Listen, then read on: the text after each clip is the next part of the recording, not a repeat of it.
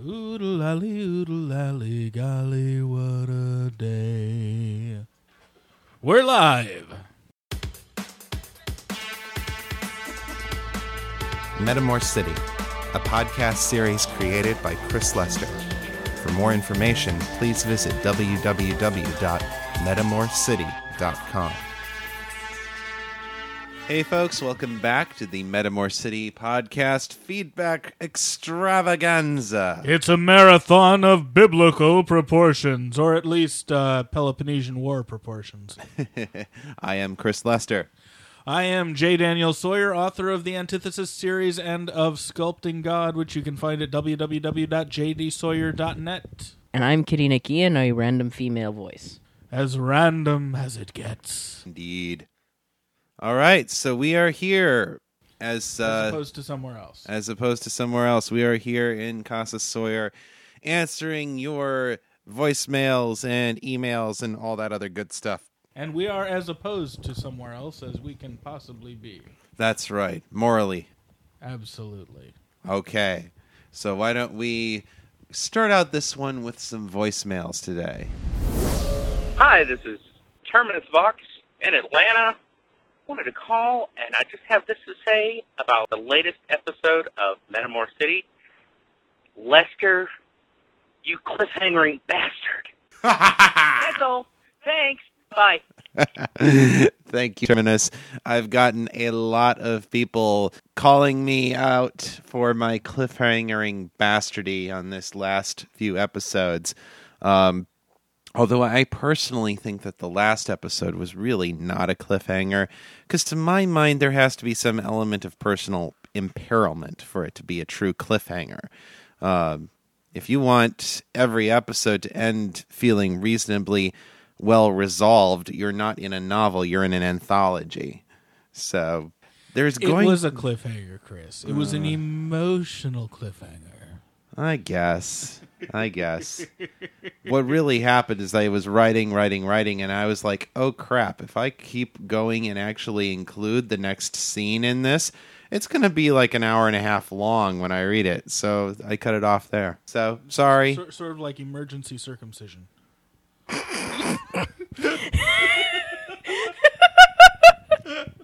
Blink, blink. Can you tell that it's almost 11 o'clock? Even for you, that was... Random? Coming from a very Bizarre? odd place. Dude, we've been sitting here recording feedback for 5 hours. I'm punchy. Wow. Okay, well... Fist fight! Sorry. Play the next voicemail. Hey, Chris. This is Mary Laura calling from Louisville, Kentucky. Been listening to your podcast for quite a while, keeping up with it. Just listening to episode 25, and really enjoying it. And it's just everything's starting to come together for me. I feel like it's got a little slow there, but you're setting it all up, and now it's all coming together, and really getting a kick out of it. So just wanted to let you know and give you some good stuff, good energy to keep doing it, because it's awesome. Great quality, too. I tell you what, I listen to a lot of podcasts, and yours is exceptionally well produced. So keep at it. Really enjoying it. Thanks a lot. Take care. Well, thank you very much. I certainly intend to keep doing it as long as I can, as long as they don't drag me away kicking and screaming from the microphone. And, yep, the setup is now complete. All of the dominoes are in place, and Chapter 26 began the process of knocking them down. We are on the downward slope towards the big climactic finale, so hang on to your seats, because it's one heck of a ride from here. Master Lester, this call is in regard to the increase in clientele I've been seeing of late. While I'm not what anybody could reasonably be called happy to serve customers under normal circumstances, it seems that recently a large number of people in the city have decided to simply stop by my store because they find me interesting or fascinating. This simply must stop, Master Lester. I do not have the time to entertain, to regale people with stories, or to make introductions to a certain vapid barista, who has also taken to frequenting my shop, despite the fact that she never actually buys anything remotely magical. Kindly let people know that my shop deals in serious merchandise for serious magical practice, not trinkets and souvenirs. If people do not wish to buy anything of import, then they should take their business elsewhere. Thank you in advance for what I anticipate will be your swift cooperation in this matter. Oh, and if you should happen to find the gentleman who began the rumor that I enjoy kicking puppies, please be sure to thank him for me. I haven't had a single child under the age of 10 in the store since, and the last thing I need is some brat knocking over a display case and accidentally starting off a meteor shower. Artax, hypocritical bastard. Those trinkets, those little knickknacks are the source of a vast majority of your actual profits.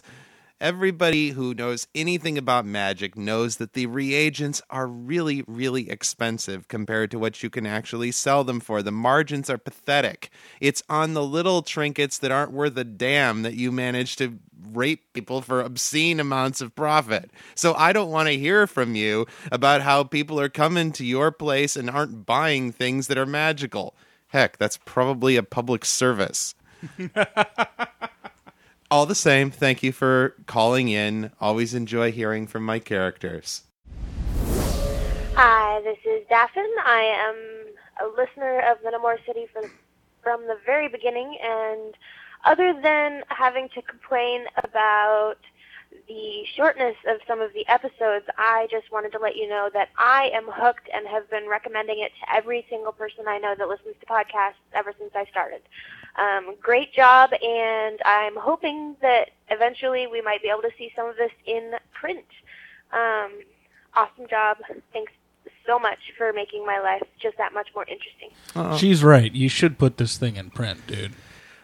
It's on the agenda once I get a better sense of where the print market is actually going. I'm kind of in a holding pattern here while the chaos sorts itself out. If I make a serious recommendation, Uh-huh. don't wait.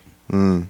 Because the process of submitting will entail the kind of editing that you'll have to do anyway. Mm-hmm. If you wait for it, then you're going to be behind those of us who are working it and in the active holding pattern, waiting for the next opportunity. Whereas if you get into the active holding pattern instead of the passive holding pattern, you'll be among the first to be able to jump in once the pool is declared bacteriologically safe once again. The other half of it is that I want to have enough short stories to actually put together an anthology collection, and right now I'm in this weird place where I don't have enough short stories to stand alone as a collection, and making the cut is too enormous by itself to get pushed together with anything else.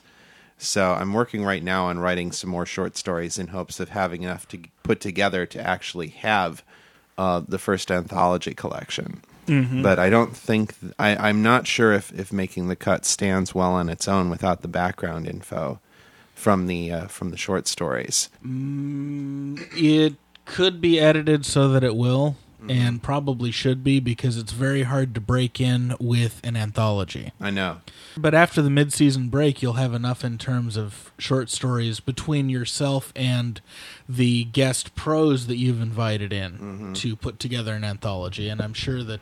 I know I at least would be happy to have my story in a print anthology, and I'm sure that Nobilis and some of the other pros and semi-pros that you're talking to could be sweet-talked into that. Oh, I'm sure.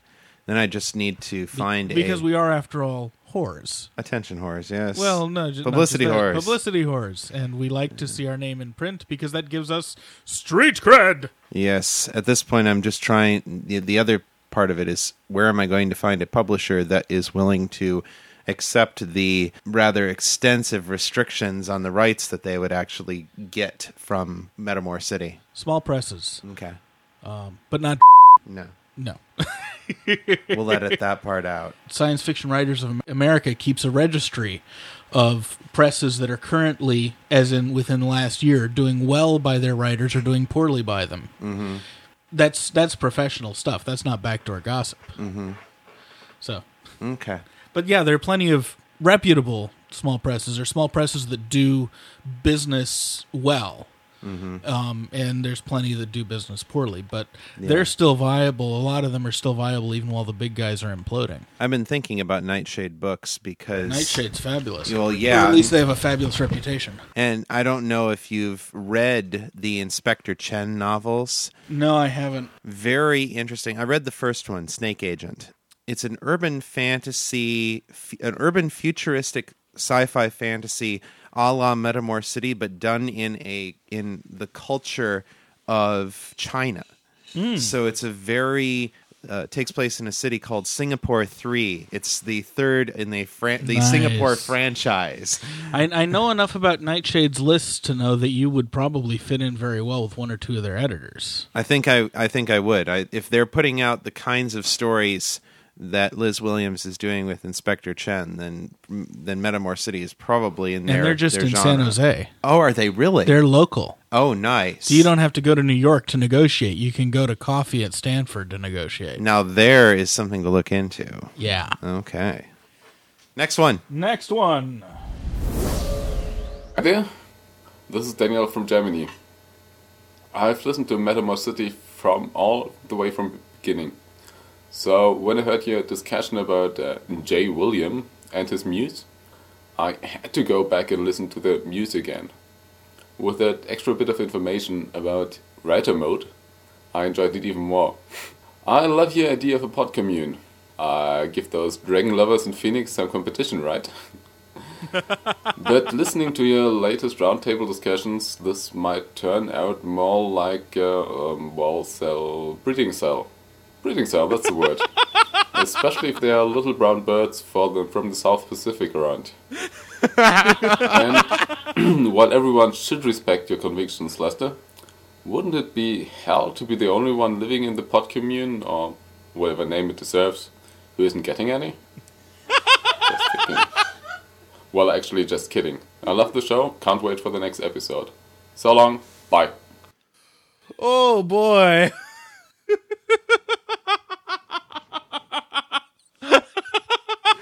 Everything I want to say, I can't say on mic. Ditto. Thank you very much, Daniel. I think. Yes, J. William Carrington definitely was channeling a huge part of my personality and probably reveals more about me than is comfortable to admit. No comments about pod communes, breeding cells, or little brown birds at this time. Oh, boy, he's a perceptive guy, isn't he? Oh, man. We were having way too much fun in that round table. We were. And part 3 is coming out soon. Yes, coming soon. On a podcast. In at least one sense of the word. Yes. Oh, boy. Okay, let's hook this up for the next voicemail. One of these days, we'll get voice female. Hey, Chris, it's Josh. You know me. Hey, man, I just wanted to let you know I've been loving Metamor City podcasts. I've started listening to them probably about 3 days ago. I don't know why it took me so long, and I'm just about through all of them already. I just can't seem to stop listening. I'm really, really enjoying them. You know, I'll make a little admission here. I've known you for a long time, and some of the stuff you've written in the past, just for one reason or another, just never really held my interest. But you have obviously grown by leaps and bounds as a writer, and Metamor City is outstanding, Chris. Keep it up, man. Seriously, this is good stuff. And I don't know who. I assume it was your decision to cast Brian as Artax, or if he talked you into that, or I don't know how that came about, but awesome job. I mean, Brian just looks like what you would think of Artax as. I mean, I can't imagine a more perfect fit for someone to play that role. Talk to you later, Chris. Bye. Thanks so much, Josh. It was great to hear from you. And great seeing you over the Christmas break, too. It's been too long, man. I take it this is an old friend. Oh, yeah. Josh and I go back to puppet team in junior high. Oh, wow. Yeah. And went to Mexico together, and we're on the drama team together and the newspaper team, and I edited his articles. And excellent. Yeah. So Josh and I have been friends for a good long time through thick and thin, and we've been sort of on opposite sides of the country now for a long time, but got a chance to reconnect over Christmas. Killer. Yeah, and you're absolutely right, Josh, that my writing has improved dramatically since those early days, the early stories that I foisted on you guys, and I'm glad I'm not the only one who thinks so. Certainly, I would be a little hesitant to go back and show people the stories that I wrote 10 years ago, although those who are creative enough can still find them online.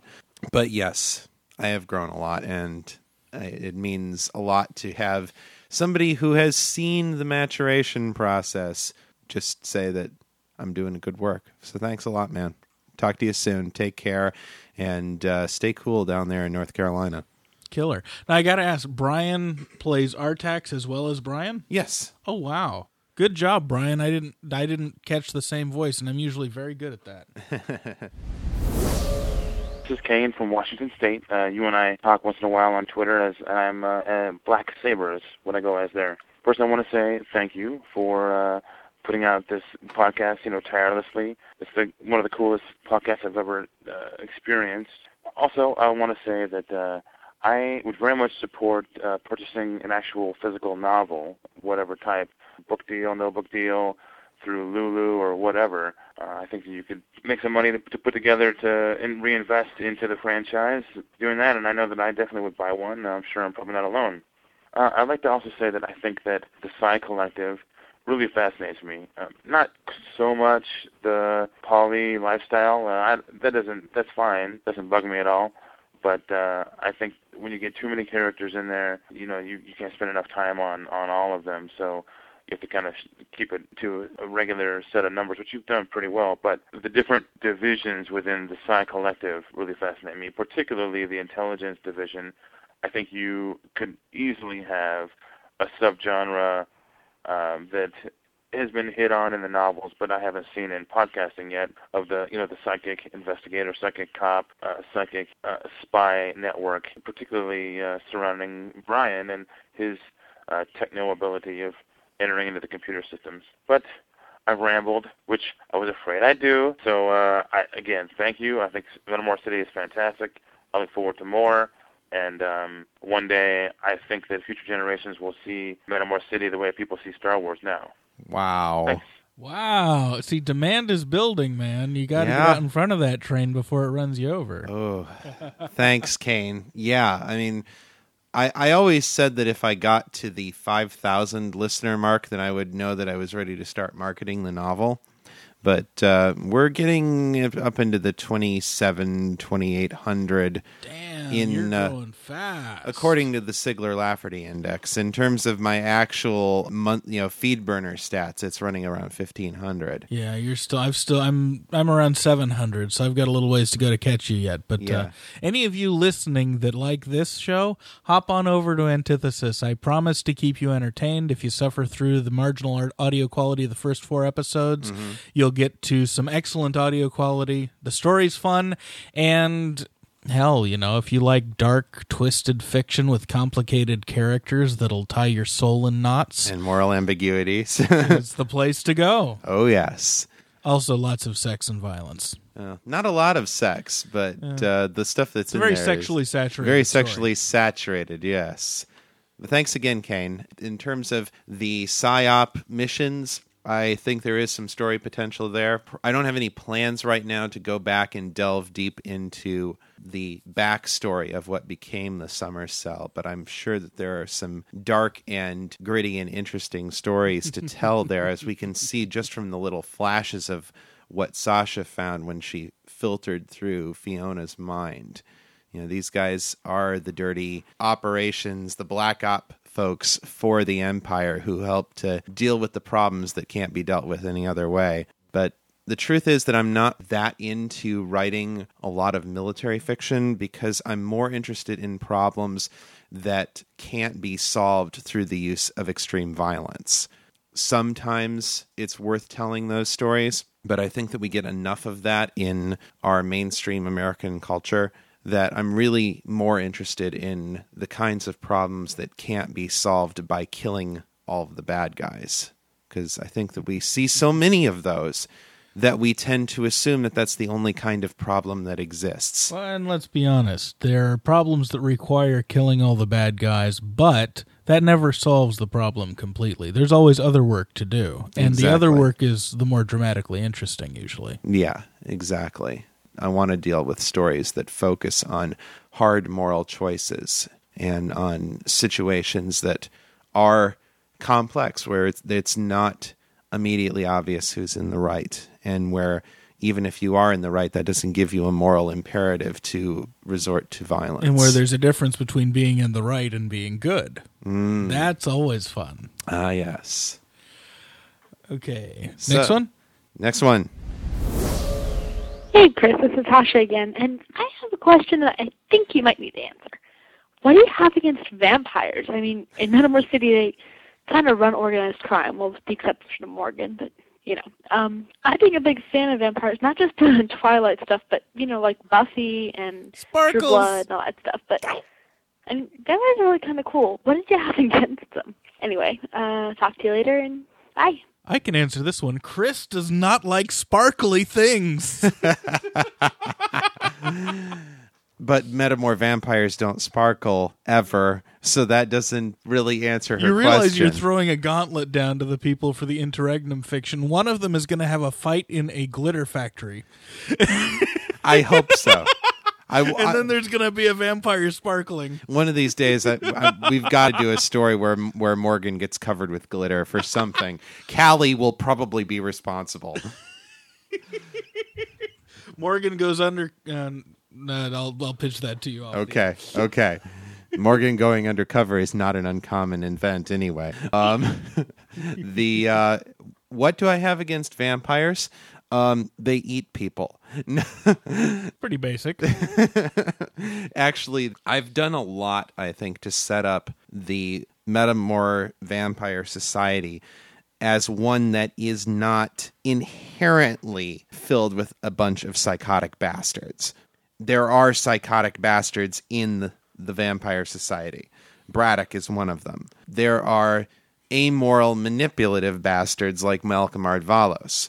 But they are not the whole story of Vampire Society. The reason why you're seeing the vampires through the lens that we are seeing them is because our protagonists are from the Psi Collective, which despises the vampires. It's sort of like watching World War II era fiction produced by the British. Right. Or pick your war, really.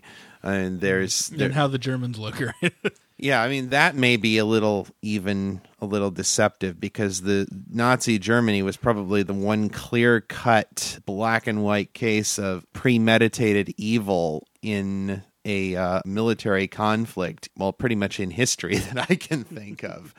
You're shaking your head. No, it turned out to be very evil, but that was not as premeditated as we're taught in school. Right. The actual history of World War II is a lot more interesting. We're a lot more dirty, and they're a little bit less dirty than we like to remember. Which kind of gets to my point, which is that the bad guys always seem worse from the lens of their antagonists.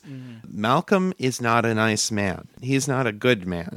He is probably a great man in the sense of... The two are often mutually exclusive. Yes. Malcolm has done more to stabilize Metamor society on street level than probably any other single individual in the city. So basically we have Julius Caesar who's being painted to look like Adolf Hitler or Jim Jones. Yeah, that's probably fair. I mean, interesting. Malcolm is a manipulative bastard. There's no doubt about that. And he does have his own personal fetishes, which he will indulge when it doesn't harm his long-term interests. But his long-term interests are establishing order and minimizing the amount of damage that crime does to Metamor society. Mm-hmm. It's a responsibility that he takes very seriously. He was put in charge of the Metamor vampires by the vampire queen, Talia, who is not an evil person. Mm. But she doesn't necessarily pay as close attention to Malcolm as she probably should.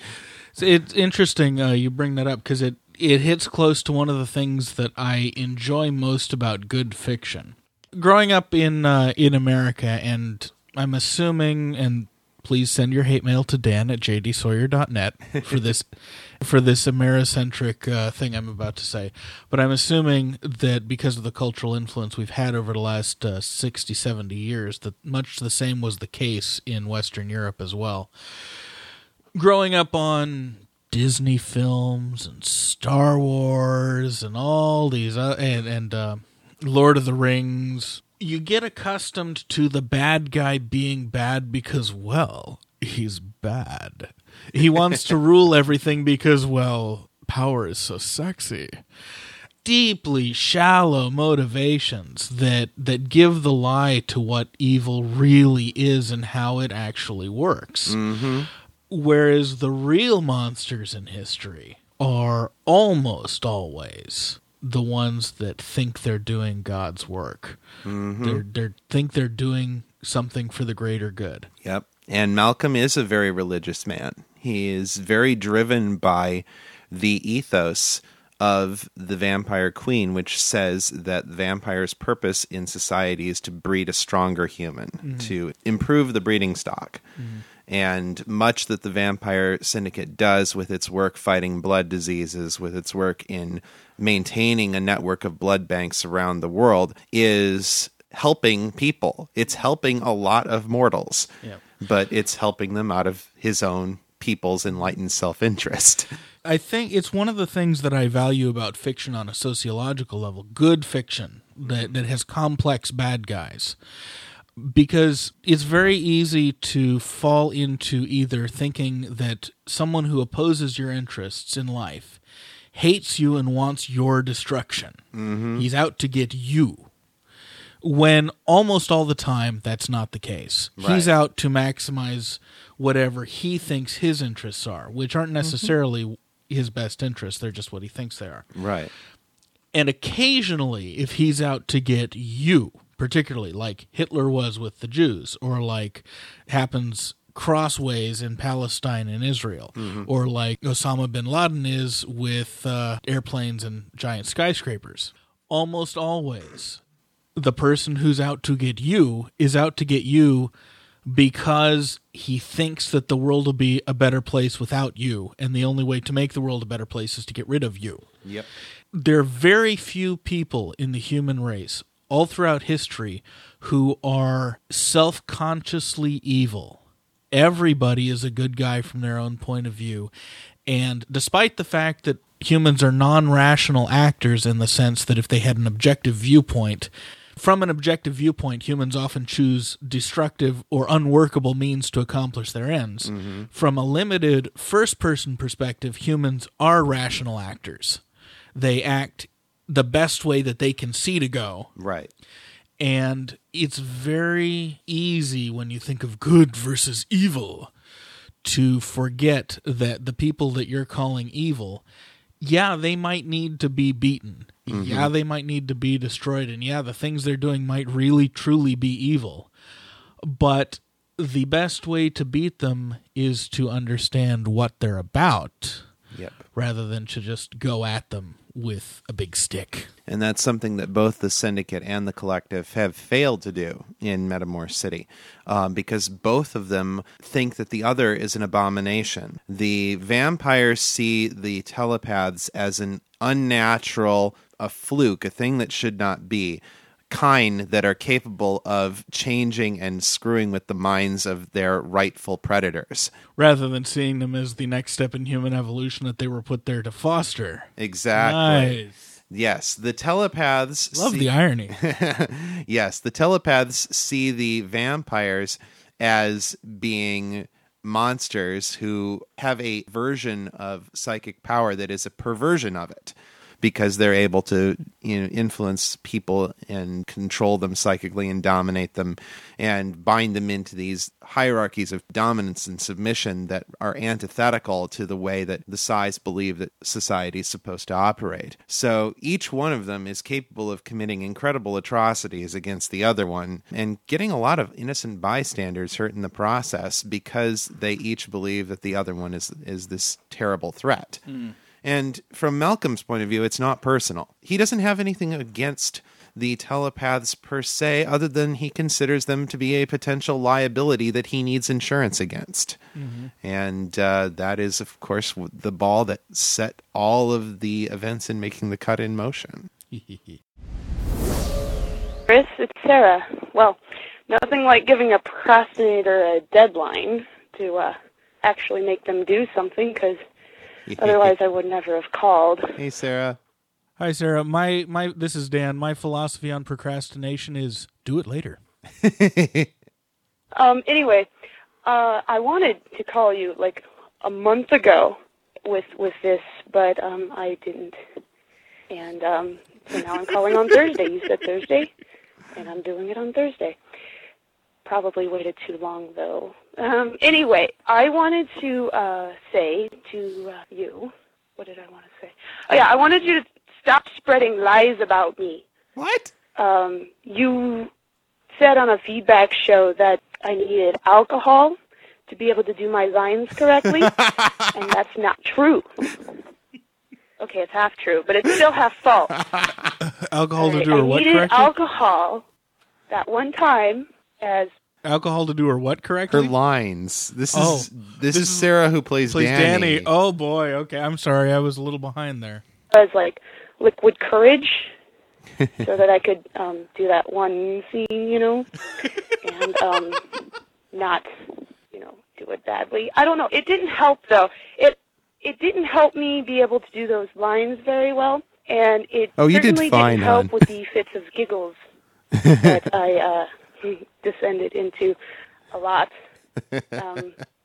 So, yeah, sorry about that. That must have been, like, the most tedious editing session ever. Because, ask Paulette.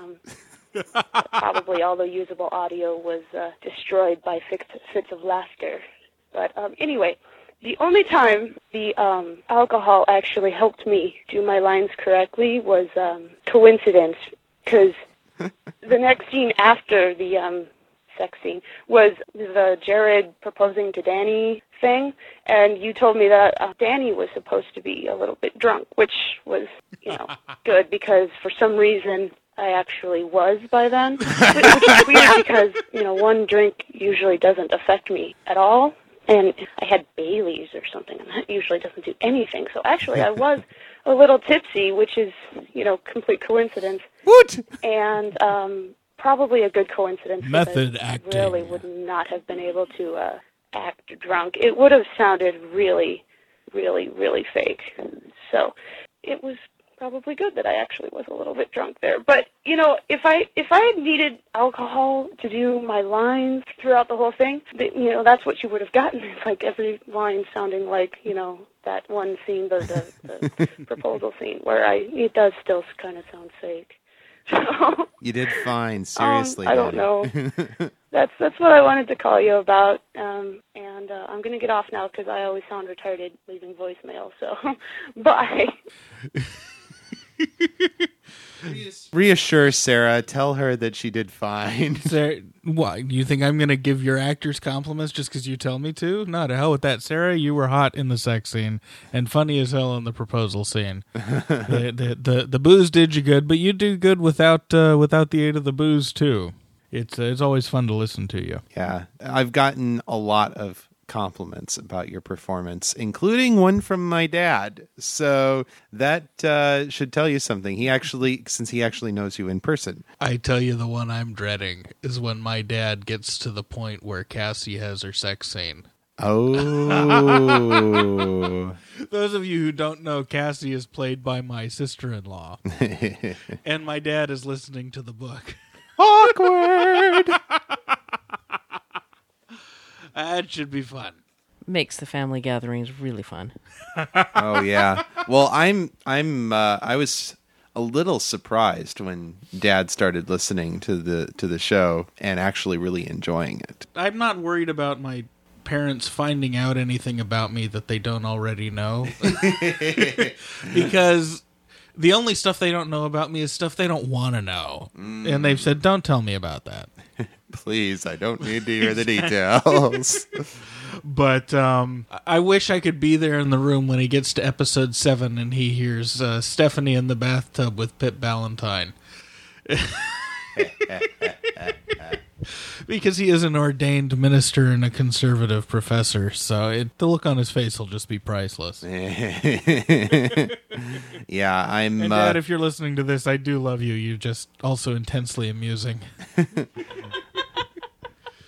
My parents listening to the show is not the one that worries me. It's some of my parents' friends, and there are certain of them that I hope never, ever, ever find the show. What about your students' parents?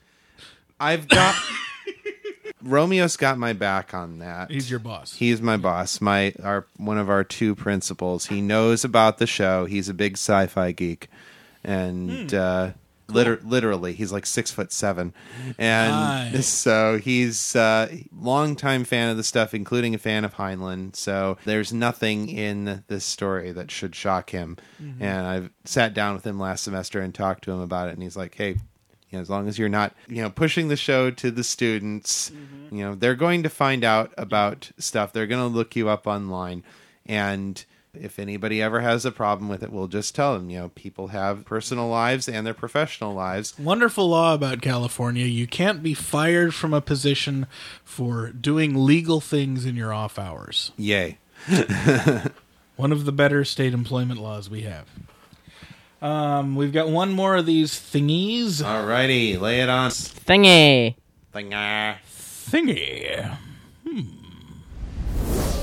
Hey, you guys. This is Tristan Johnson harassing you yet again from the Tristan PEJ podcast, which you can find at tristanpej.com. Haha. I knew there was a way to get my promo in your thing somewhere. There you go. Anyways, this isn't going to be much of a question as it is just a absolute love fest for the vampires that Metamor City has unearthed. And Chris, I love you. I love the Writer's Wiki, but I do not have the internet skills to dig that deep and find out the entire full story of the vampires. I have a vague idea of how they work, but their story, their backstory. But one thing I really want to know from you as a writer's angle, since I was not around for Metamor Keep, I'm barely around for MK2K, so I want to know, what is it you feel that makes your vampires different from vampires from other fiction? Because one thing I have to say is I'm not usually a big fan of vampire things. Just vampires in general just don't seem to have much of interest for me. But your vampires, Ardvalos and such, they have those forget-me-not blue eyes. Suck me in. And before I finish, I just want to apologize to Dan and you for the constant bombardment of my fanboy obsession. I am going to try to cut it out from now on. Let's apologizing for sending fan mail. That's a capital offense in some cultures, isn't it? No, it's a corporal punishment offense. Everything for you is a I'm corporal sorry. punishment I'm offense. fantasizing in. I'm sorry. The flogger is on the wall. Shall I take it down? Flog. Sorry, no.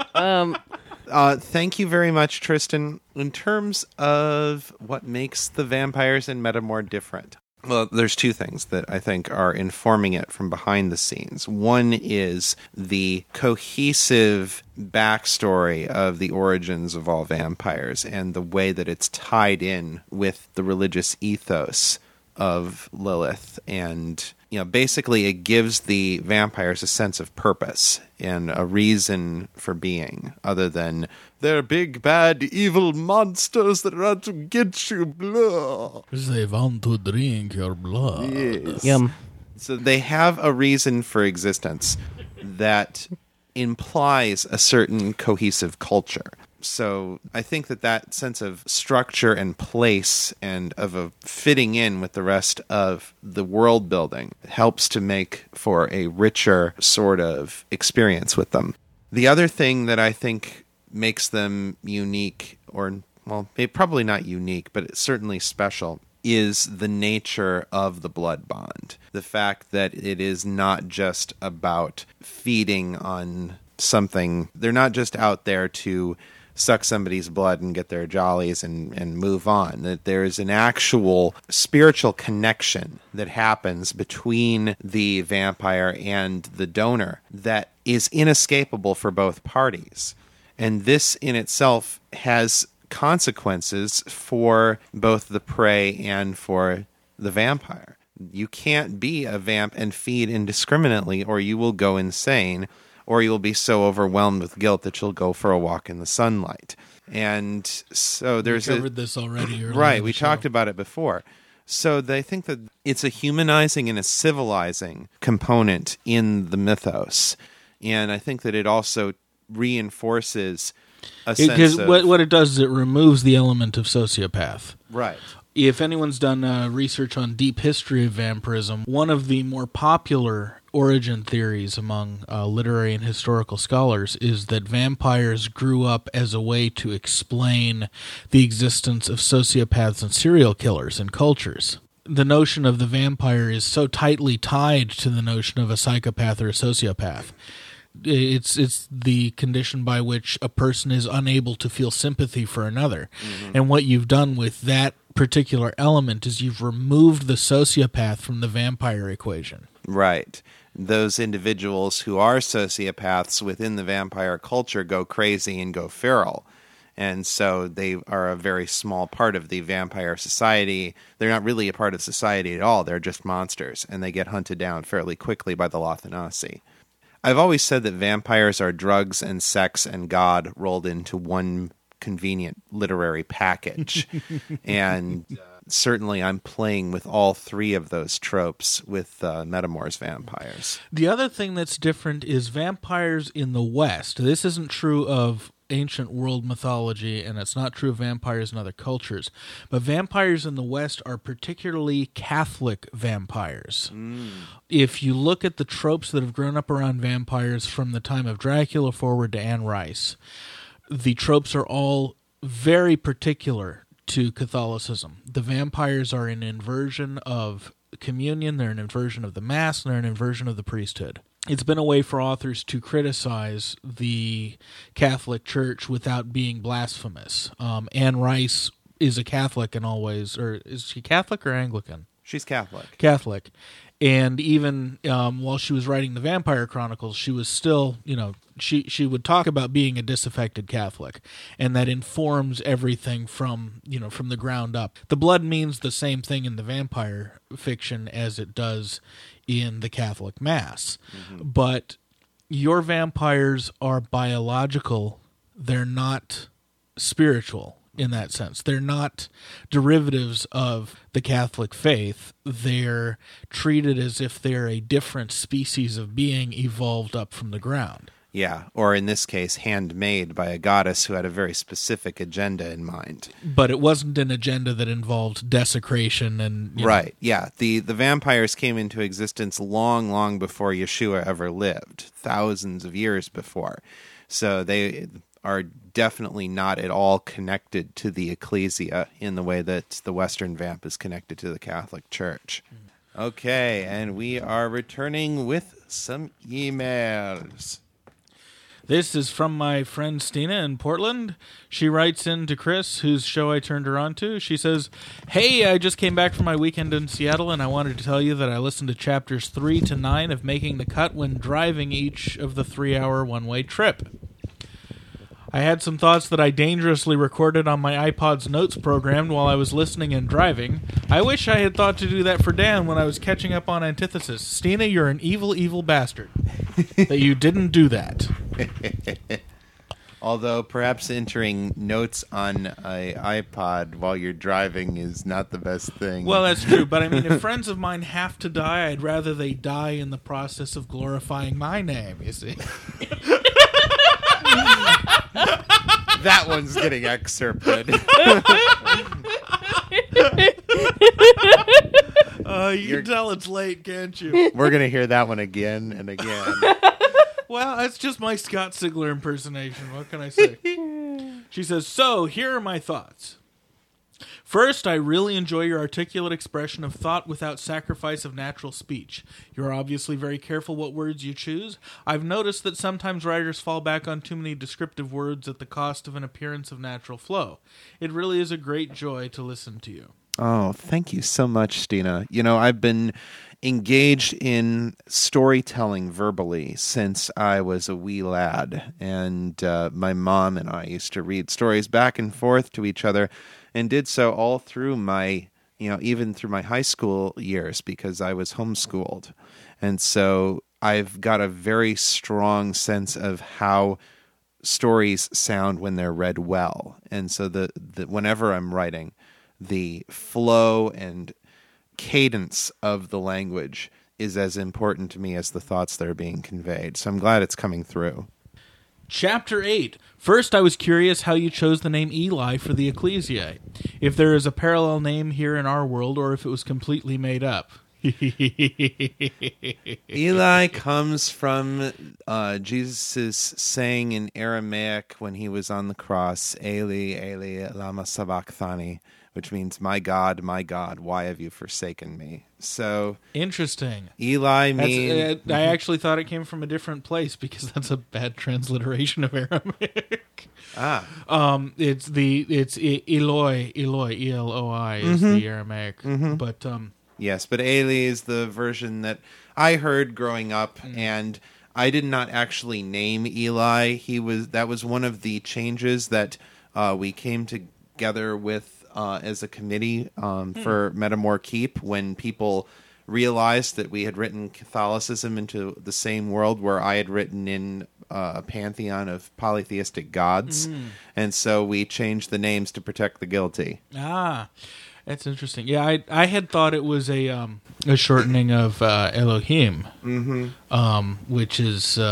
Well, Elohim is very strongly tied in with the word El, which is where Eloi comes from. Right.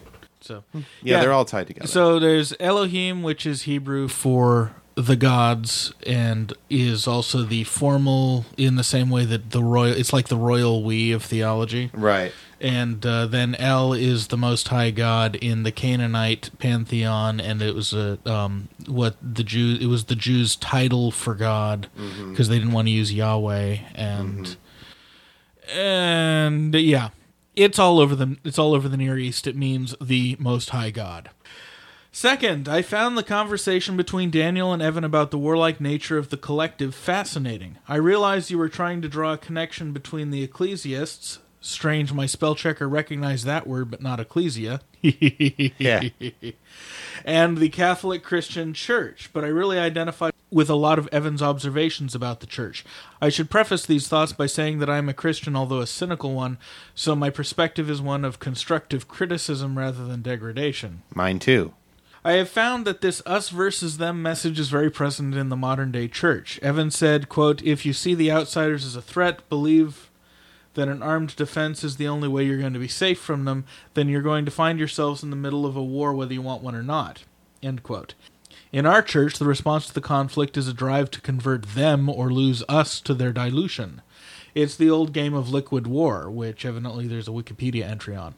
I was going to compare the collective to this, but now I've talked myself out of it in the process of typing out the argument. Damn.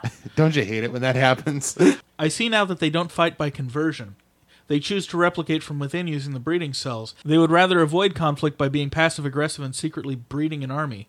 So I'm not really sure where I was going with that, but I'll still throw in the half-baked thoughts in case they were of any interest to you. Oh, they're very much of interest to me, because that's pretty much exactly the sort of stuff that was running through my mind as I was writing it. The Psi Collective does have a lot of intentional parallels to the church, and particularly to the evangelical church that I was raised in. And there are also some parallels there to the United States of America and how it related to the rest of the world during the Bush years, which you can probably go hunting for without too much trouble.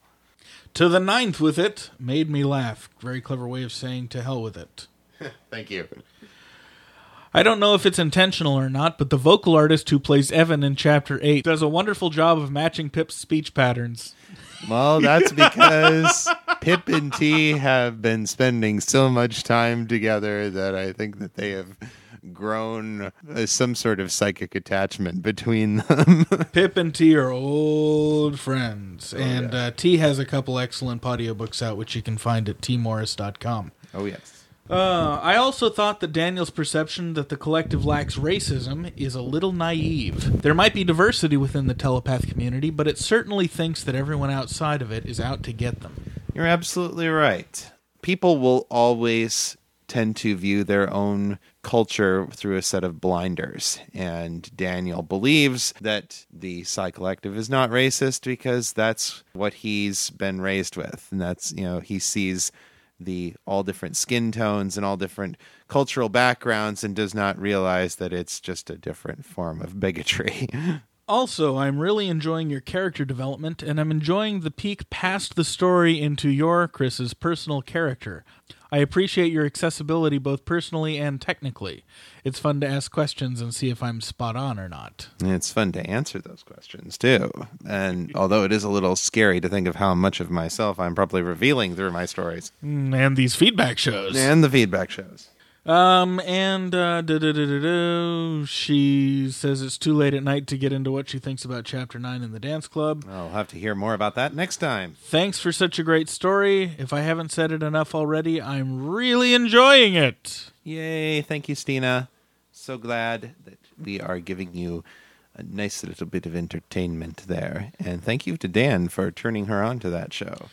Well, I knew she would love it, and I'm very happy that I was right. Yay! So that is where we are going to cut things off for this feedback show, guys. Please keep sending in your messages. We love them. We love to hear from you.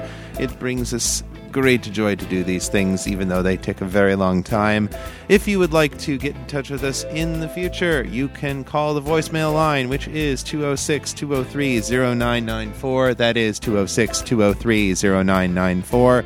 You can also leave your feedback at feedback@metamorcity.com. You can post your messages on the blog at www.metamorcity.com. You can join the Fans of Metamor City group on Facebook. You can participate in our fan-driven forums over at thecursed.org. You can find me on Twitter as Etherius, ETHERIUS, and you can find me on Skype as CW Lester. And of course, if you want to do things the old-fashioned way, you can just throw a note in a bottle and hope it gets over here. Yeah, we do live on the coast. That's but true. yeah, like Oliver Cromwell, this feedback show probably needs to be cut short. Who? Oh, Oliver Cromwell, the Lord High Protector of Britain who was beheaded on the restoration of the monarchy. There we go. Yes. I knew that name rang a bell. Yeah, but there's literally like another 20 or 30 pieces of feedback here to do next time. Oh, yes. So, if you did not hear your emails being read, don't worry. We still have them, and they will be there next time. But 2 hours plus of edited feedback is probably as much as anybody wants to listen to at a stretch. Kitty's gotten interesting ideas about what to do with the microphone now. Okay, so why don't we go ahead and sign off then, so that we can explore those ideas in greater depth. With more lubricant. All right, Dan, where can people where can people find your stuff? They can find my stuff at www.jdsawyer.net. There's a podcast page there with links to everything, and there's far too much for any one person to do, which is why I keep doing it, hoping it'll go away, and making more work for myself in the process. All right. Until next time, please keep it on the bright side, as our good friend Nobilis does with this voicemail message. Okay, Chris, this is Nobilis. Just in case there was any doubt, you're a goddamn son of a bitch. Bye. Feel the love. And so, on that jolly note, I'm Chris Lester. I'm Dan Sawyer. I'm Kitty, the very sleepy Nikian. And we're signing out. Later, folks. See ya. Some of the music on this podcast was provided by the Podshow Podsafe Music Network at music.podshow.com. Some sound effects were provided by SoundSnap at soundsnap.com, while others were provided by the Freesound Project, located at freesound.iua.upf.edu. Metamor City is released under a Creative Commons Attribution Share-alike 3.0 license. Find out more at creativecommons.org.